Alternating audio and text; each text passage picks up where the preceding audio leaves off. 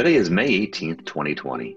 Coronavirus testing capabilities have outpaced those being administered the test in multiple states. New York Governor Andrew Cuomo takes the COVID-19 test live on television. As a direct impact of the COVID-19 pandemic, Harvard Medical School is employing a new remote way of teaching. Almost 100 countries are backing a resolution at the upcoming World Health Assembly calling for an independent inquiry into China's handling of the COVID-19 pandemic. In Qatar, those who do not wear masks in public face up to 3 years in prison and fines. And if successful, a coronavirus vaccine may be available by September for 30 million Britons. This is C19 Daily. I'm Frank Schultz. And I'm Karen Romano. Karen, as we're looking, we've been talking about testing over and over again, and now we have more tests than we have people taking tests. Yeah, so this is... Oh, go ahead. We've gotten there, but we're not quite, I need to get people to step up and take the test. Yeah, I was so excited about the testing that I cut you off. Sorry about that. That's all good. Yeah, so this is in some states where they finally were able to get the capacity up to where it needs to be or closer to where it needs to be, but people aren't showing up to take the tests. Now they're trying to figure out why aren't people showing up to take these tests. Testing is supposed to be very important so we can control the spread of the disease, but we have some states, they're just not showing up. So they're trying to figure that out. Utah's called out as one of the states where this is, a problem. And there's several others where, yeah. And they put billboards up in Utah saying get tested for COVID-19. But I have to say, the flip side of this is they keep, in my mind, we keep hearing there's not enough tests, and people going to get tests and they can't get them or they're turned away or, certain things like that. So now we have to, change the mindset and say it's time, go in and get a test if you need one, at least in the states that have the capability. Yeah, exactly. And some people I think are afraid to take the test. They've heard horror stories around the nasal administration of it and things like that. They're also saying certain communities in this article, they call out the African-American community in Philadelphia, which is close to where we live. They seem a lack of trust as far as the tests go. So they don't know for sure, trying to figure out why maybe people aren't showing up in different states. And I'm sure they're going to continue to push for people to come out and get tested so we know who has it, who doesn't, and control the spread. Absolutely. And our neighboring state governor Cuomo in New York had a test administered live on TV during his daily briefings. I know, even though we don't live in New York, my wife likes to listen to Governor Cuomo give his very, I think, open and frank daily briefing that he does. But, she didn't tell me that he got swallowed live on TV until I saw the article today. Yeah, and this was exactly related to the last article. He's trying to encourage people to get out there and get testing, and he wanted to show that it's not as bad as what people are saying. It's no big deal. So he did the test live right there on TV. I do have to say, looking at this Forbes article, there's a picture of him being tested on the left side of my screen, and the right side is a giant ad that says "Stay home and save lives." So, there needs to be an asterisk maybe at the bottom of that says, unless you're going out for a test, in which case we encourage you to go get tested. There you go. So maybe a little flip side on that. But, when we look at this, I think we keep talking about the fall and what's going to happen for universities. And when we look at, different ways of even teaching, Harvard Medical School is looking at remote working and remote teaching, which is kind of interesting. Exactly. So, so we've talked about, especially like the elementary and high school types of kids at that age, and what is it going to look like when they return to school and they're doing remote learning. But for Harvard Medical School, you're teaching future doctors, and it's important to make sure that they actually are learning what they need to learn in the best way they can remotely. So one of the big things, as you can imagine, as a doctor is doctor to patient interaction. Right? You need to see the patient, understand the symptoms, see those symptoms. And a lot of times it's a hands-on type of thing. But you can't do that right now when you're remote. So this article talks about how Harvard Medical School acted very quickly to come up with new, novel ways of teaching their students. And one of the things they're really focusing on, which is timely for now, is telemedicine. Hmm.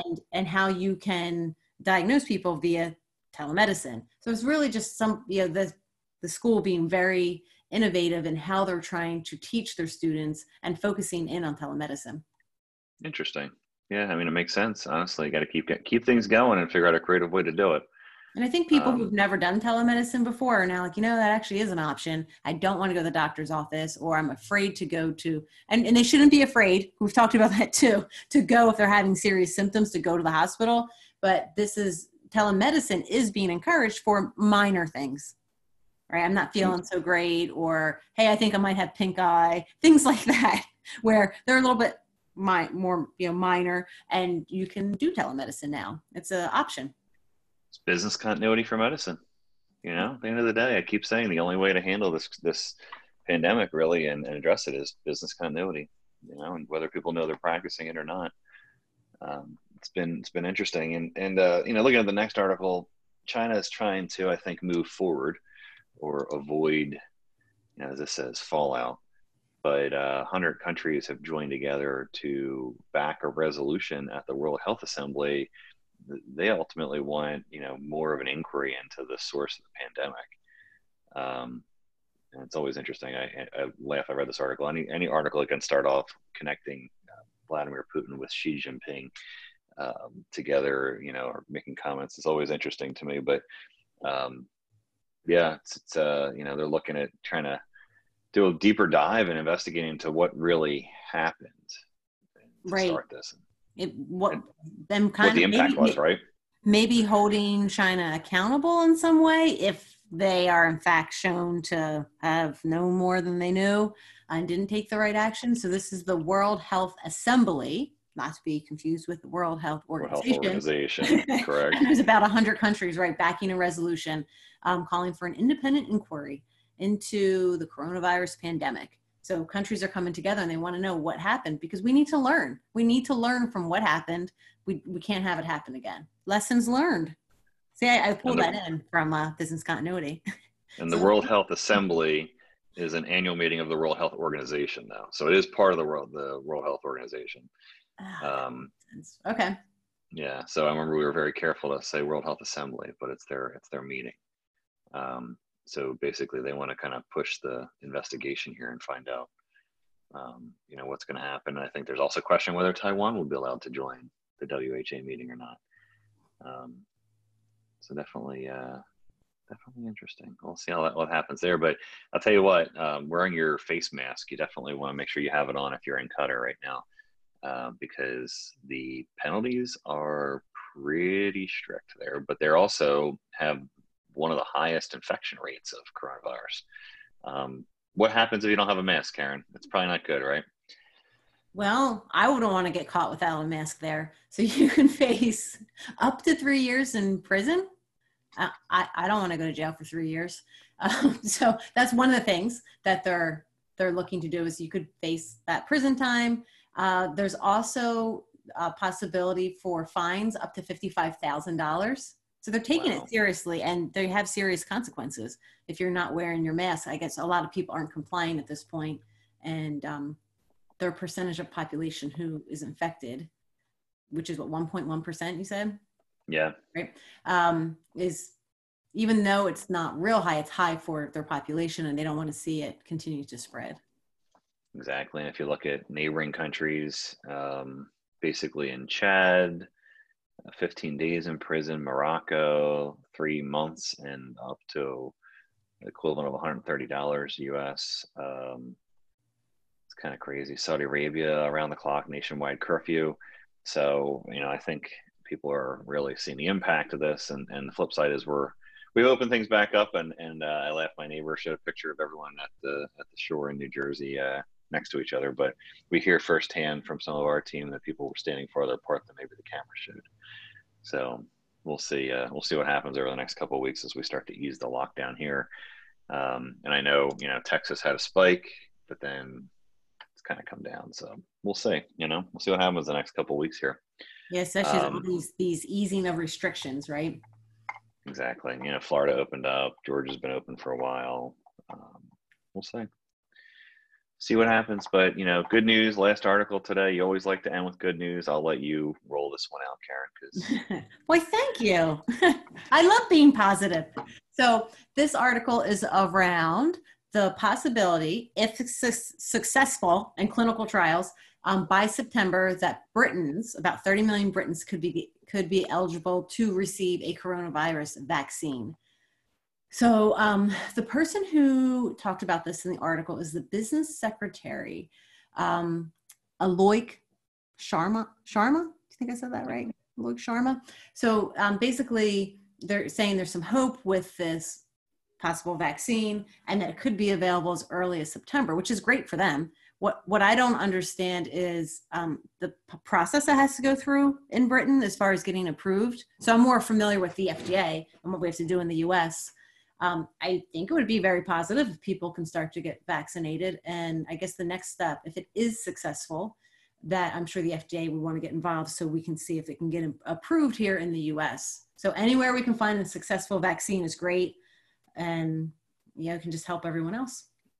So, yeah, and they said AstraZeneca is poised to help manufacture these doses, 30 million for the UK and then 100 million globally if the testing works. So everyone's in a race right now, right, to get the coronavirus out. So the thing is like with getting this approved across different countries, every country's a little bit different. I would guess we're going to see some very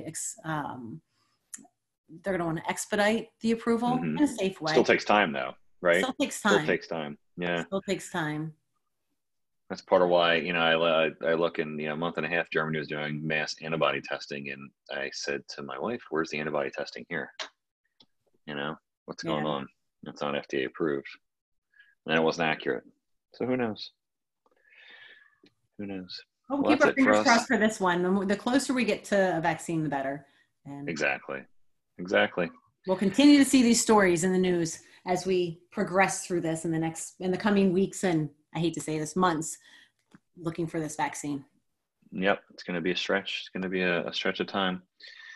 But that's it for us today. Karen, thanks for joining me as always.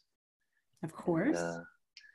Just want to let everybody know what we're going to do after today. We're going to take the C19 Daily and make it a little less daily, but still focused on COVID-19. So we're going to actually take the podcast and continue to do updated briefings on our website for C19 Daily for the news briefings. But the podcast is going to be a little more intermittent than daily.